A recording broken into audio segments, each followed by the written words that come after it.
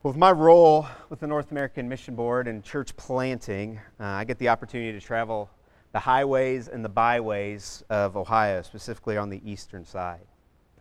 And I have lived in Ohio for pretty much my entire life, and I felt like because of that, I knew the state pretty well.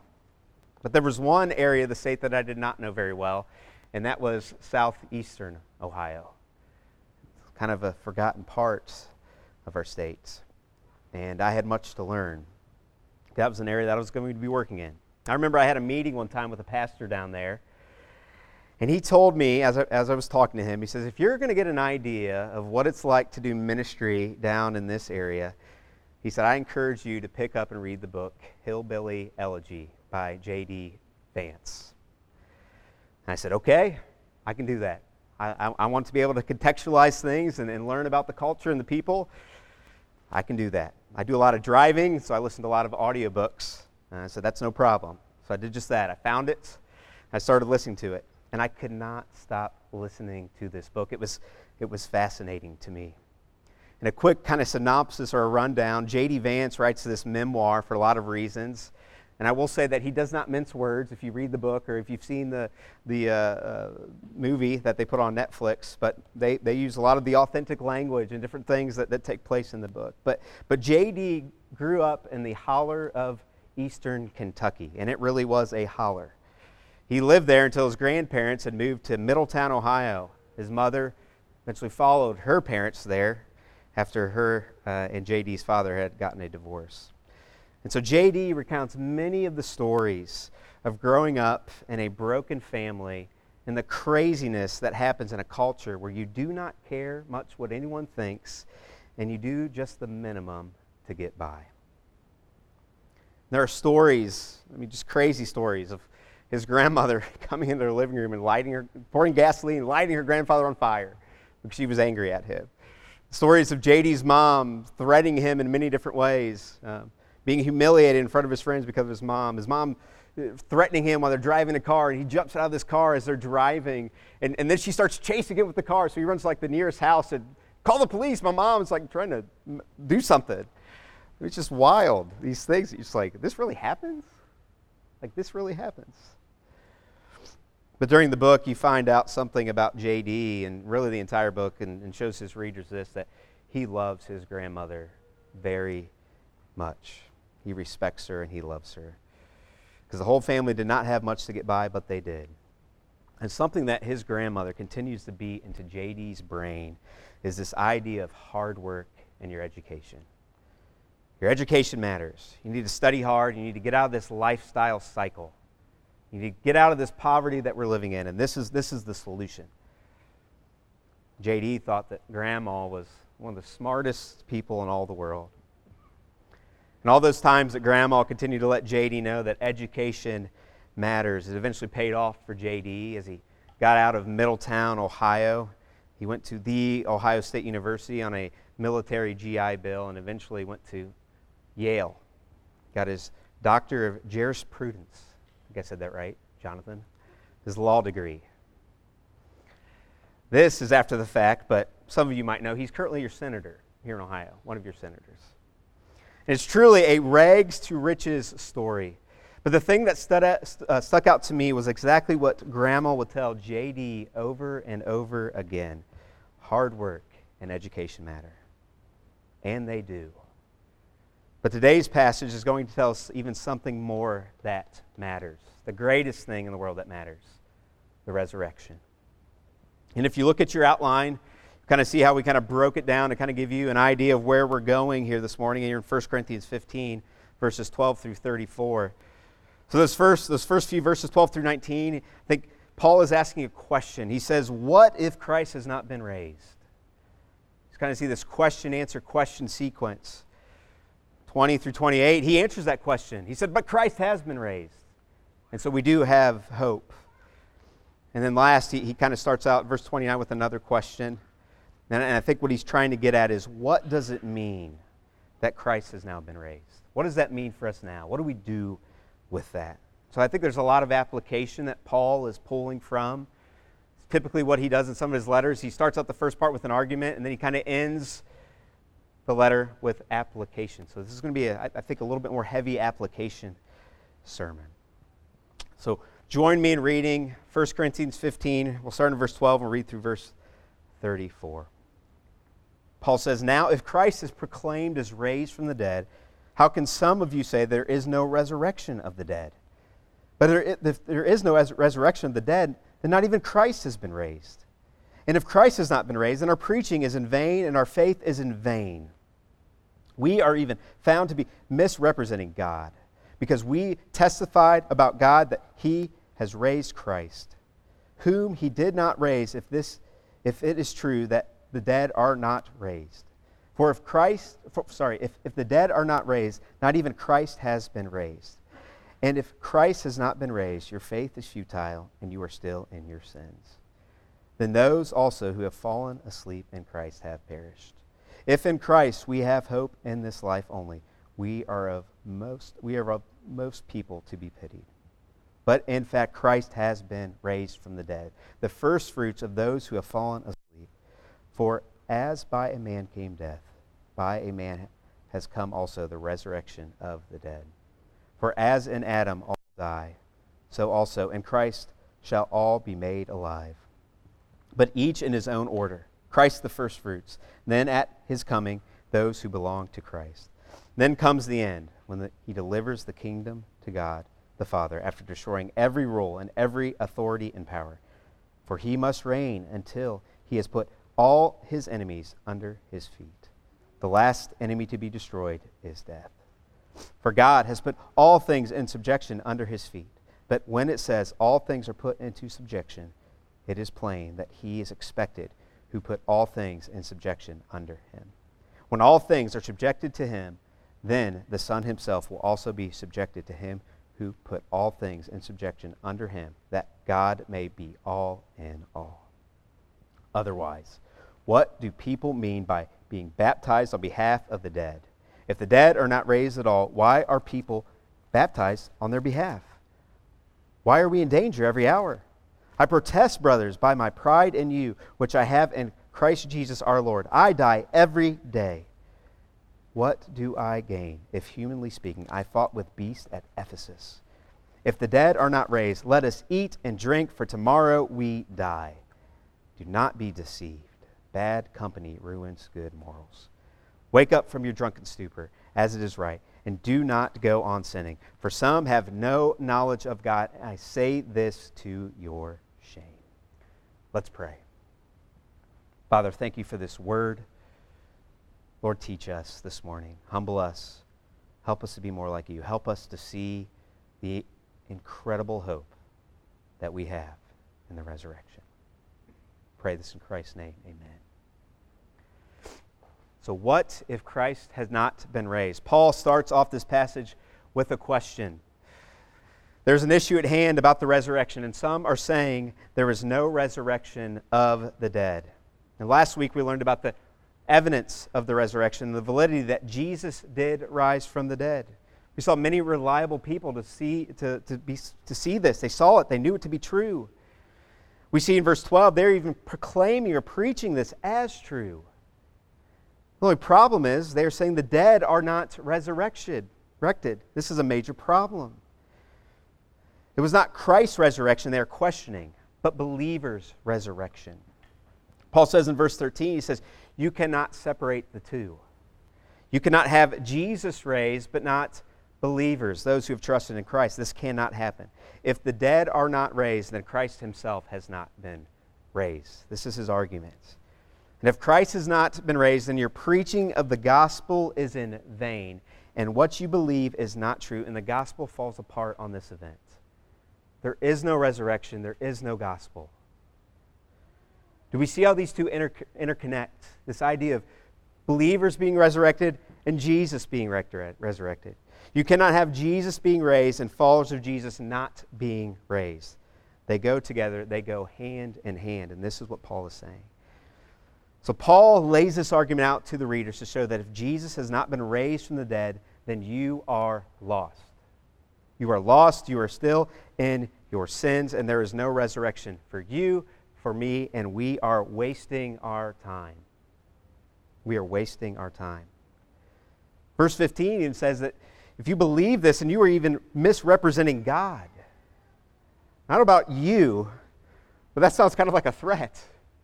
Misrepresenting God, I don't want to be a part of that. And you look at verses 16 and 17, you see that Paul is making a point. He's pretty much saying what he's already said. There's repetition that takes place. He lets them know if Jesus has not been raised, then you will not be raised, and you are still in your sins. There is no salvation for you. And we think about, I kind of already mentioned it, the Christian faith hangs on this event.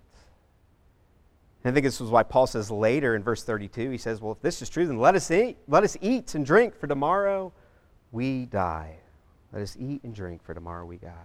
I say for Christian in the room, there is more to this life than eating and drinking, for tomorrow we die.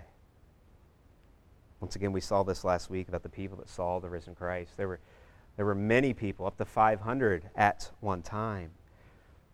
And some of them, many of them, it said that they were still alive. So you could go to them and ask them, tell us about this. And then we read the book of Acts and the apostles and how they pushed back.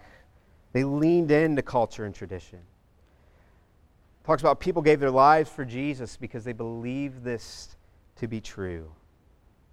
And if we think about it, it meant a lot for someone to put their faith in Jesus in the first century. Do we realize what they are up against?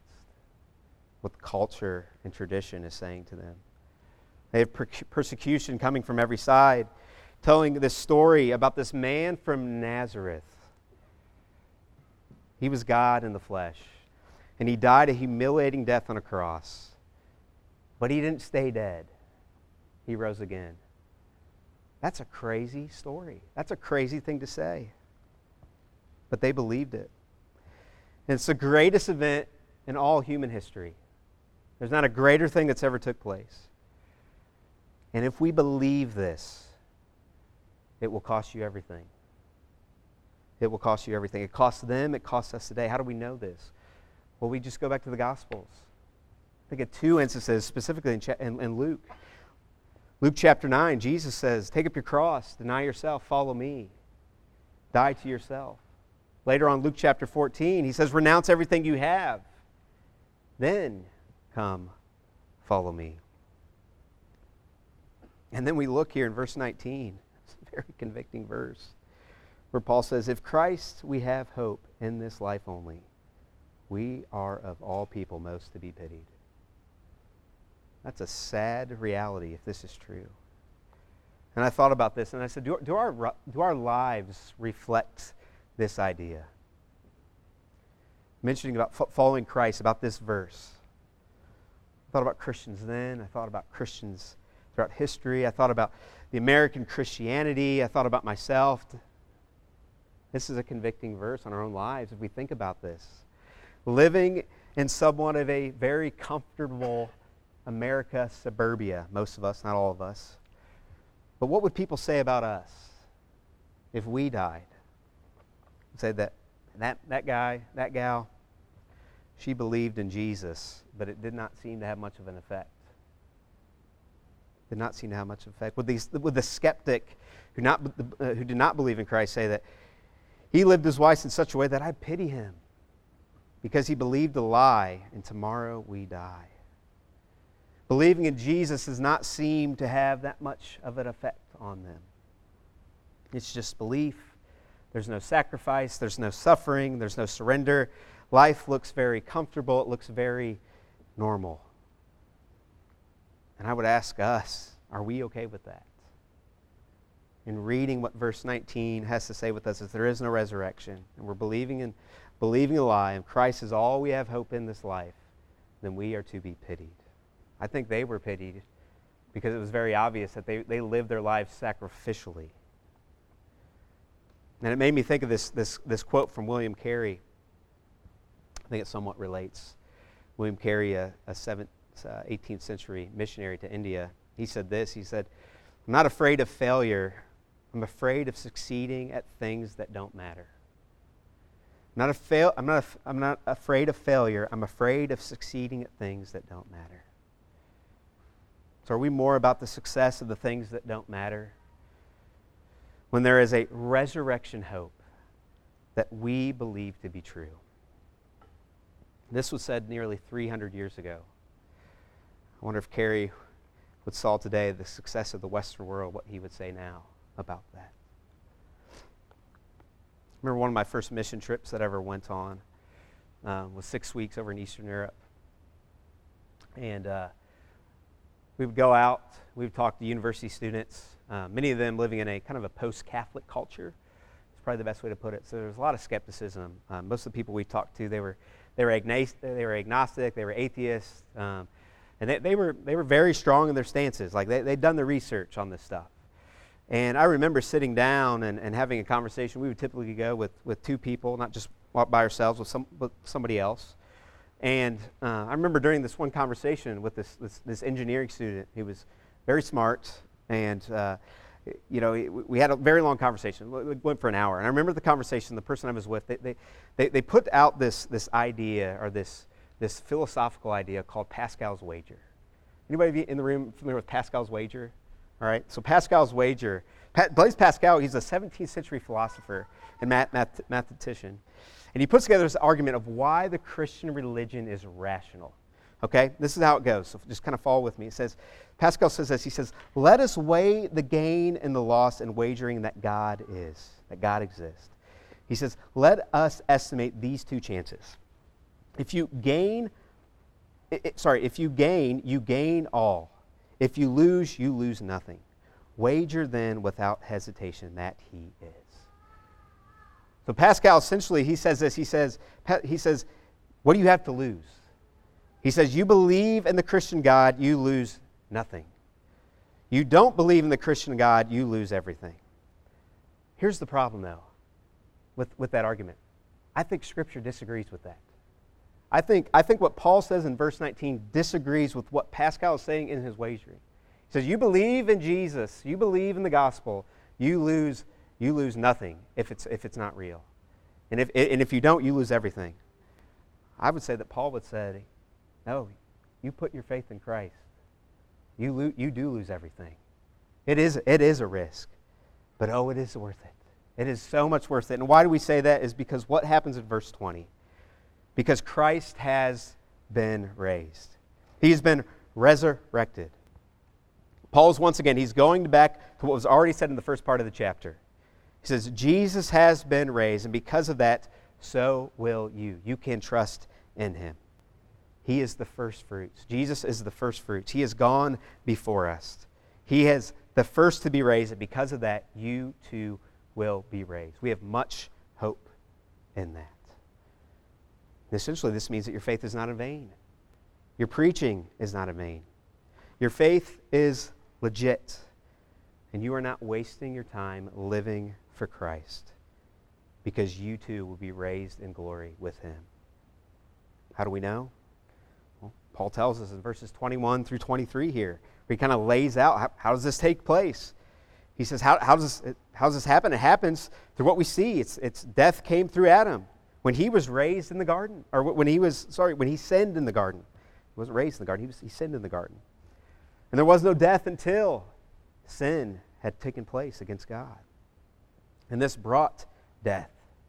Most importantly, it brought separation from God. It brought separation from God. And God's response to this was not to leave his creation in their sin, but it was to send himself, Jesus Christ, fully God and fully man. And he lived and he died. It is only through the resurrection of Christ that we can be made alive, the way that God had originally designed. I think there's a couple important things to point out in these verses. This idea of all in verse 22 refers to all who have trusted in Christ, not all people.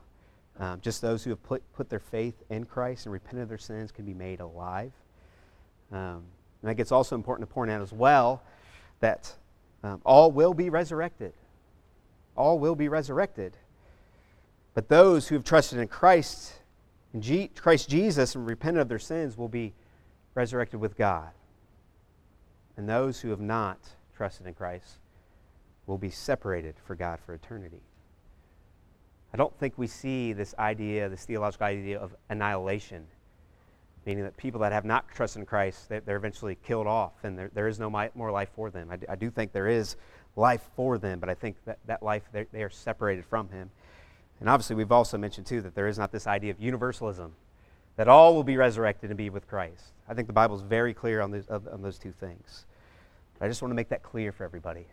I don't sound like a heretic up here.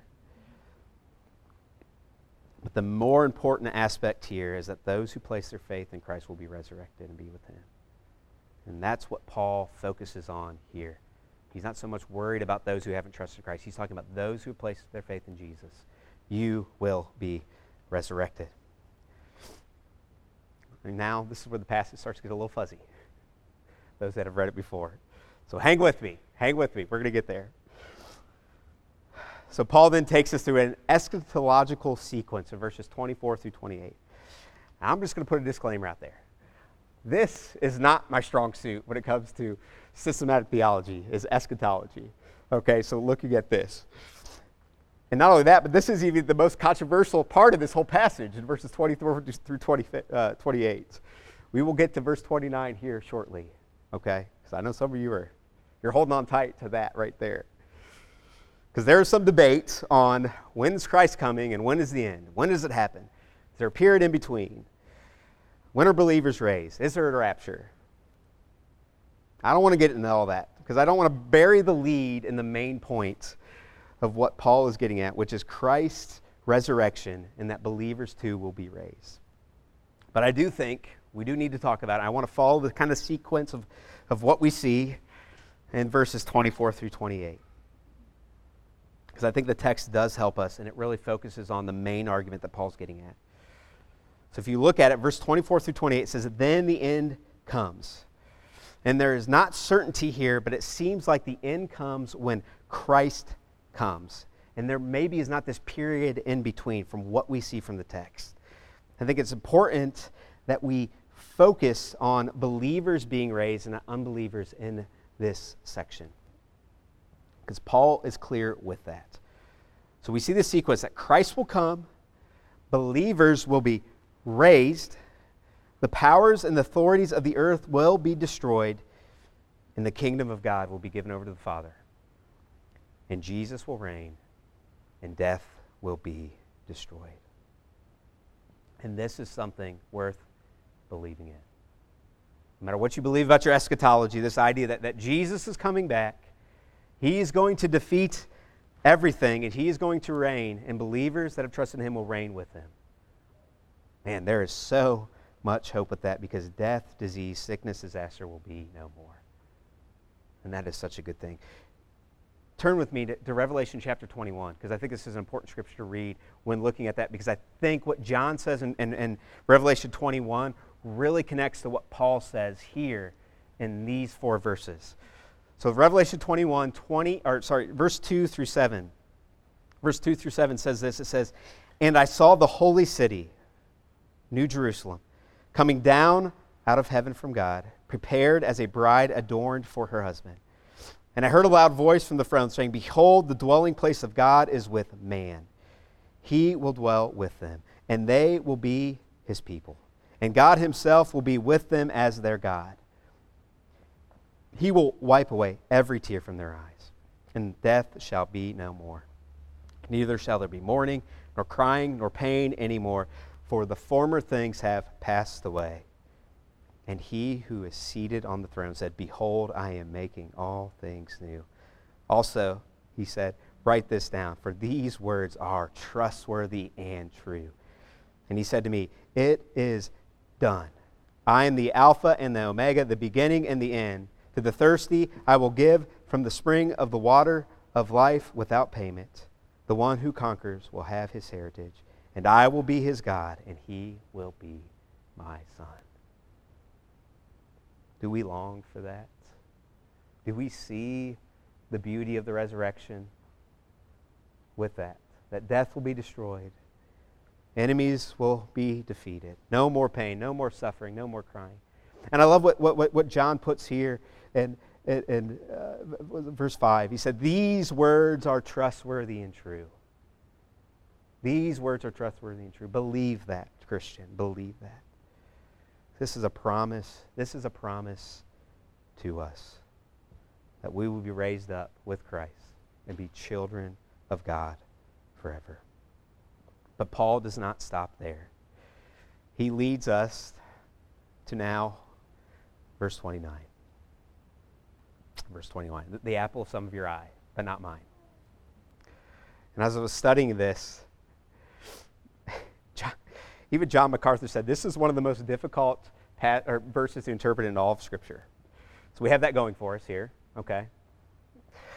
And the reason that is there's so many different legitimate reasons and interpretations to say like, yeah, I can see that. I can see that. So I think it is important, though, that we just clear the air here, that this verse does not promote baptism of the dead. It does not promote baptism of the dead. It does not suggest baptismal regeneration. It does not say anything about baptism is necessary for salvation. Living people are not saved through baptism, let alone dead people, right? Let's get that very clear, okay? But it is important to note what Paul is trying to do in this section, right? So we're bringing this text into context. So what he's trying to do in this section. So he's going back to the idea of the dead are not raised. He's saying if the dead are not raised, then why would we baptize? Why would we baptize people? Why would we suffer? Why would we risk our lives in danger if this is not true? He said it would be better to eat, drink, to be merry, to live our life, to live the best life that we could live, because this is all there is. So I think it's important that we see the forest within the trees and not get hung up on the idea of what is Paul saying about baptism. Focus in on Paul's argument here. Now, I have consulted many of you in this congregation about this passage. Why are we baptizing the dead if there is no resurrection? Why are we doing this if it does not mean anything? You could also see that in the context, even just historically, that a profession of faith in public by baptism was a death sentence to a hostile environment, a hostile culture. People would be lining up to be baptized, and after this profession of faith in public, people would be killed because of it. There were laws against this. So that might be something to consider with this passage, that they're baptizing the dead because essentially they were being baptized and they were being killed because of it, culturally. I do think, though, ultimately what Paul maybe is saying here, and I would not hang everything I have on this thought or idea, but I think what Paul is showing us here is that they are baptizing living Christians whose bodies are perishing. They're dying, they're decaying, just like everybody else in here, right? We all have a death sentence. Our bodies are dying, their bodies are decaying. And like everyone else, these bodies will rise again. These bodies will rise again.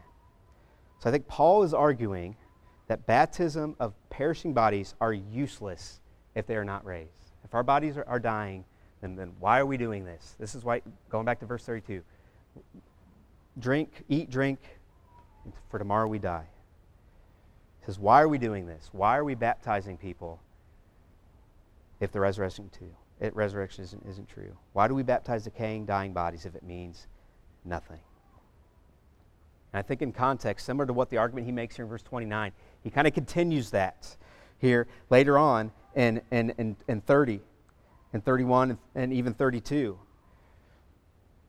where he says, in these next few verses, he says, why are we being in danger? Why are we risking our lives for a lie? Why are we fighting beasts in Ephesus? Once again, let's not get hung up on the beast aspect, right? But Paul is risking his life for Christ. He's giving it all. He says, whatever it takes, because we have a resurrection to look forward to. We have hope. You look at the second half of verse 32 here, after he lays it out, he says, we talked about this, but if there is no resurrection of the dead, then stop believing this, because we need to live the most easy, comfortable, coasting life that we can live.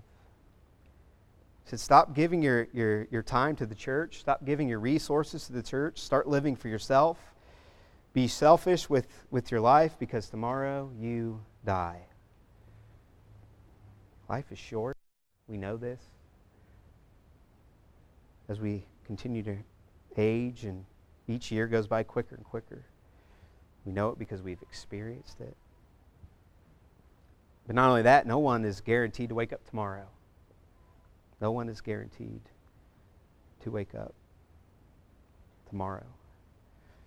This has somewhat been real to me as I work with church planters. We had a situation that took place about a month ago where one of our church planters' son had collapsed in his front yard. And he had been sick, had some digestive issues, and he just collapsed. And him and his older son performed CPR on him for 45 minutes till the squad got there. Took him to the hospital. They life-flighted him. Long story short, he had so much brain damage done. 19 years old, had so much brain damage done that they couldn't save him. And so they had to make the hard call to get rid of all the machines that were keeping him alive and say goodbye to their son that was 19 years old. And I met with him on Friday, just 2 days ago. And it was a sombering conversation, and just kind of asking him, how are you doing? Your son just passed away a month ago. And kind of his response was, we're doing as good as we can with everything that's kind of going on. But he looked at me and said, I don't know how people do this if they have no hope in Christ. I don't know how people would get by. He's like, I see why when tragedy happens, why marriage is dissolved and just opioid addictions and alcoholism. He said, but I have a hope. Our family has a hope, and we're clinging to that tighter than we ever have because we believe we're going to see our son again someday because we have resurrection hope. Paul responds kind of in an assertive way. If you look at the end, kind of the end of this passage here, look at verse 34. Very assertive. It says, wake up from your drunken stupor. Stop sinning. Stop believing this lie. Believe in the resurrection. Believe that Christ was raised. Believe, too, that you will be raised. God wants to use you for the kingdom. How do we know this? It says, for some have no knowledge of God. Some have no idea in this city of Corinth, in this known world around us, the Mediterranean Sea. They don't have a clue. They don't know who God is. I think Paul is kind of telling them, stop fighting, stop arguing, stop believing untrue things. The church is to be a light for the gospel, united together for the spread of the gospel. And there is an urgency for eternity as Paul closes out this letter. And it made me think of this quote that I heard one time when I was doing international student ministry at Ohio State, working with a lot of people coming from 1040 area countries, window area countries, and places like China and India and Thailand and Nepal and all these different places where there's not much Christianity. There's no gospel. People aren't Christians there. But I heard this quote. It's by a guy named Oswald J. Smith. He was a pastor theologian, a Canadian pastor theologian missionary. And he said this. He said, we talk of the second coming when half the world has never heard of the first. And I felt like this quote fit really well with this passage because we talked about the second coming, but we also see that there are some that have no knowledge of God of the first coming of Christ.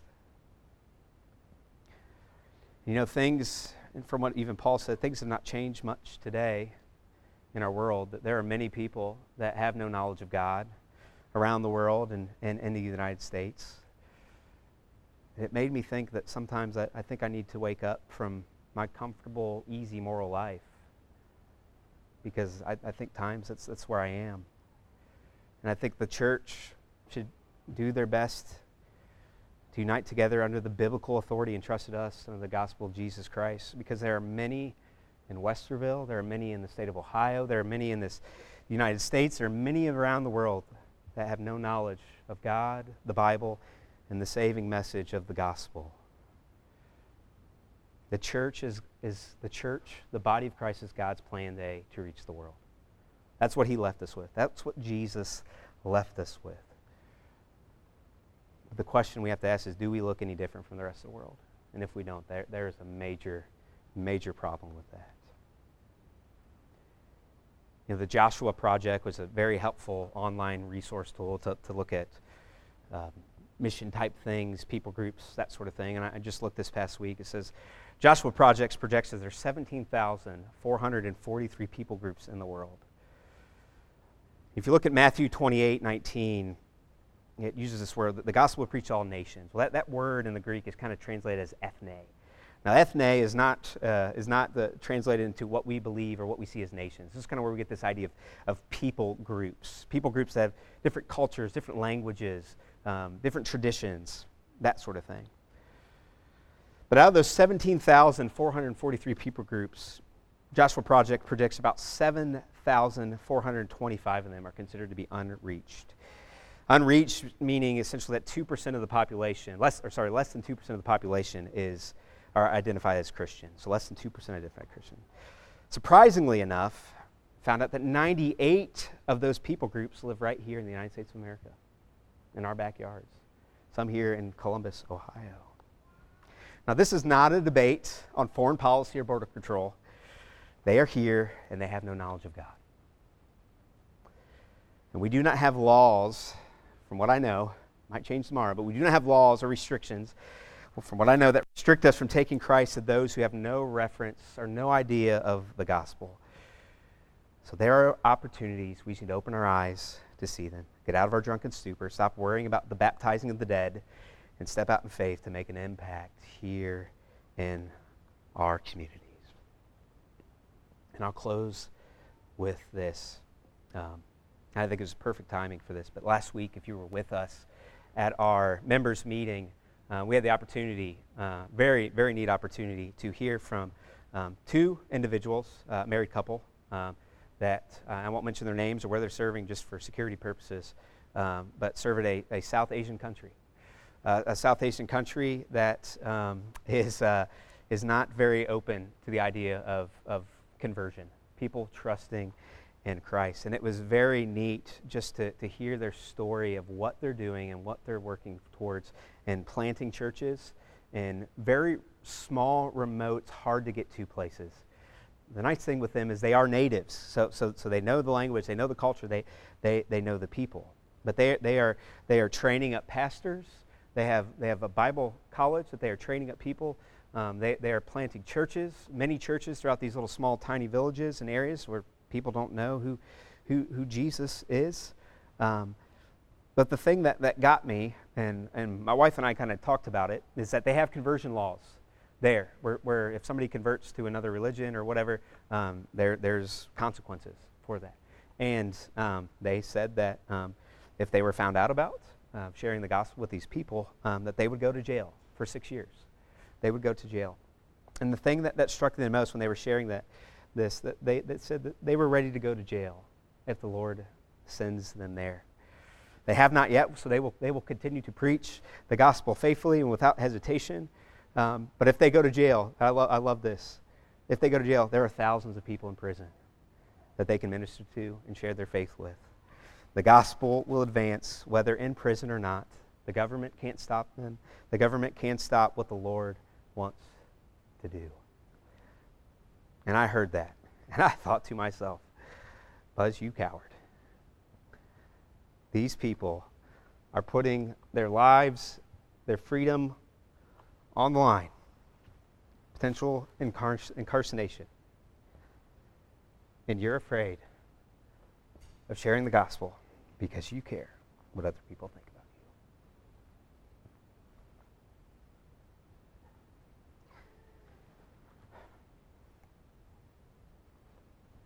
you. Jesus Christ is worth sharing. He's worth being sent to prison for. He's worth dying for. And I want to challenge us to think about that as a church. Because we have a resurrection hope that surpasses so much. Because Christ died a wretched death that rose again so that we might be saved.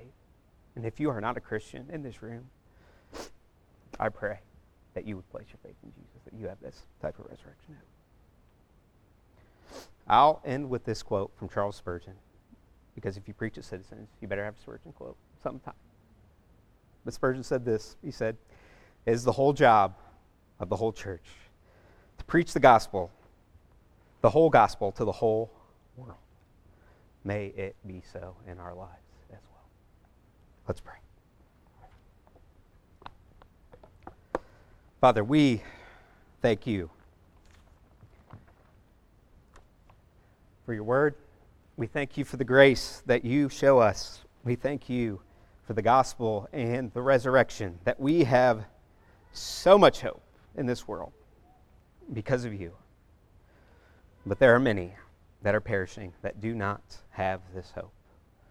Lord, put it on our hearts to be faithful to what you've called us to do in the Great Commission, and that we can and we will be raised with you one day, because your word is trustworthy and it is true.